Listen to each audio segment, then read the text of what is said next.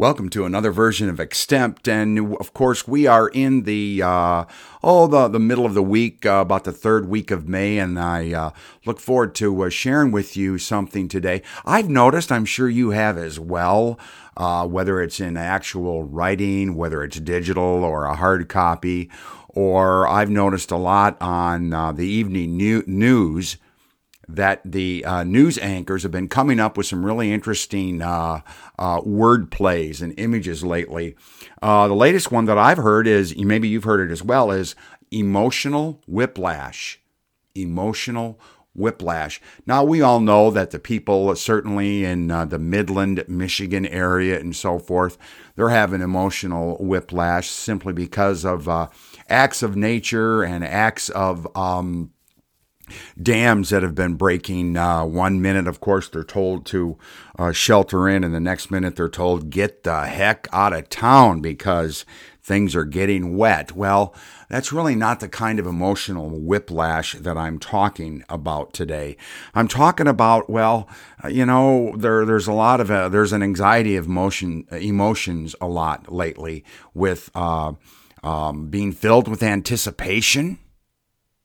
You know, the anticipation that we're thinking about and that wells up inside us when we're thinking about getting out into the world, maybe going back to work, maybe going back to church, maybe going to our favorite restaurant, maybe going shopping for a new pair of shoes. Who knows? Yet, had someone tell me one store that she went in the other day, people had masks on, they were keeping their distance, everything was kind of, she felt safe. She went into another store and hardly anyone was following any directions. Hardly anyone was wearing a mask. Hardly anyone was being concerned about safety issues. And she didn't feel safe at all.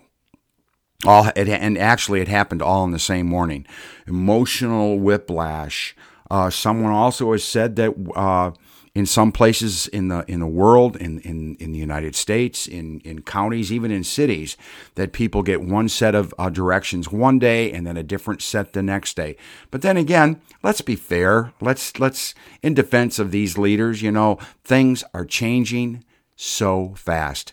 The scientific and the emotional landscape of where we're at today is just changing all the time. Someone had said there's just an anxiety of emotions that are kind of churning underneath us all the time.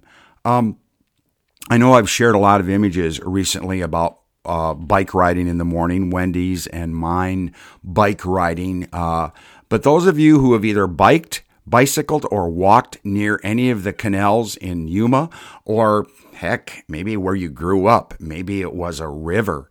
At first, I'll just talk about the canal. Dropped down there today, looked, the waters were calm on the surface. They were smooth on the surface. As a matter of fact, they were like a mirror. They were like glass. Yet, as you got closer and closer, you could see these little swirls going on. The water was just churning underneath. And actually, it was the full way.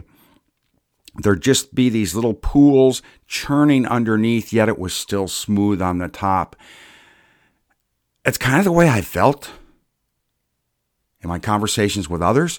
That's kind of the way things have been going for them as well. Well, in this third week of May, I want to remind all the listeners who are still waiting for Yuma First United Methodist Church, downtown Yuma. If you're waiting for us to open, please read the electronic news. Please visit our website. Yes, we are still in a closed campus situation until further notice. But also, we're putting together what I'm calling TCT, the comeback team. TCT, the comeback team. And the comeback team is going to be multidimensional. Not only is there going to be a group of us who will Zoom, we'll do Zoom meetings a lot to kind of brainstorm and figure out exactly what needs to be done. And then there's the people that say, hey, look, leave me out of the meetings, but give me a job. The comeback team is going to be a multidimensional team that's going to help us, Honestly, the comeback team is going to help us all get through our emotional whiplash where we're figuring out what are we going to do next. Just a couple more minutes that I need you today, and it's something that's been working for me personally. All these thoughts and all these realities about emotions churning underneath, and all these thoughts about an emotional whiplash and an anxiety of one moment joy and the next moment fear. I've been experiencing all of these, my friends, as well. And I've found that in the mornings, early, when we come back from our bike ride, I go to my corner. I carve out a time and a space. Alone. Wendy and I know to leave each other alone. So what I'm wanting to share with you today is a reminder, okay? It's a reminder for some self-care. And I know that we all have different understandings and we have the different ways that we pray. And I know that not everybody listening to this is necessarily a Christian. I know that not everyone listening to this is necessarily someone who prays to God. But if none of that works for you, what I'm saying is still carve it out. Try to make it in the morning. A place, space, a time. A time for just allowing your heart to be stilled. Allowing your heart to be quiet. Allowing an opportunity for all the things that are churning up inside you. All the undercurrents like the rivers or like the canal that runs through Yuma. Now in my case, allowing God to place his gentle, calming hand upon me. Oh God, whoever you are for us, we pray that you would guide us during this time of emotional whiplash. We pray that you would calm our hearts, help us get our heads on straight so that we can continue to be ready for what the future holds. A reminder, my friends, for self-care. Why? So that we can care for each other. Have a good week. I'll see you next week. God bless. Bye-bye.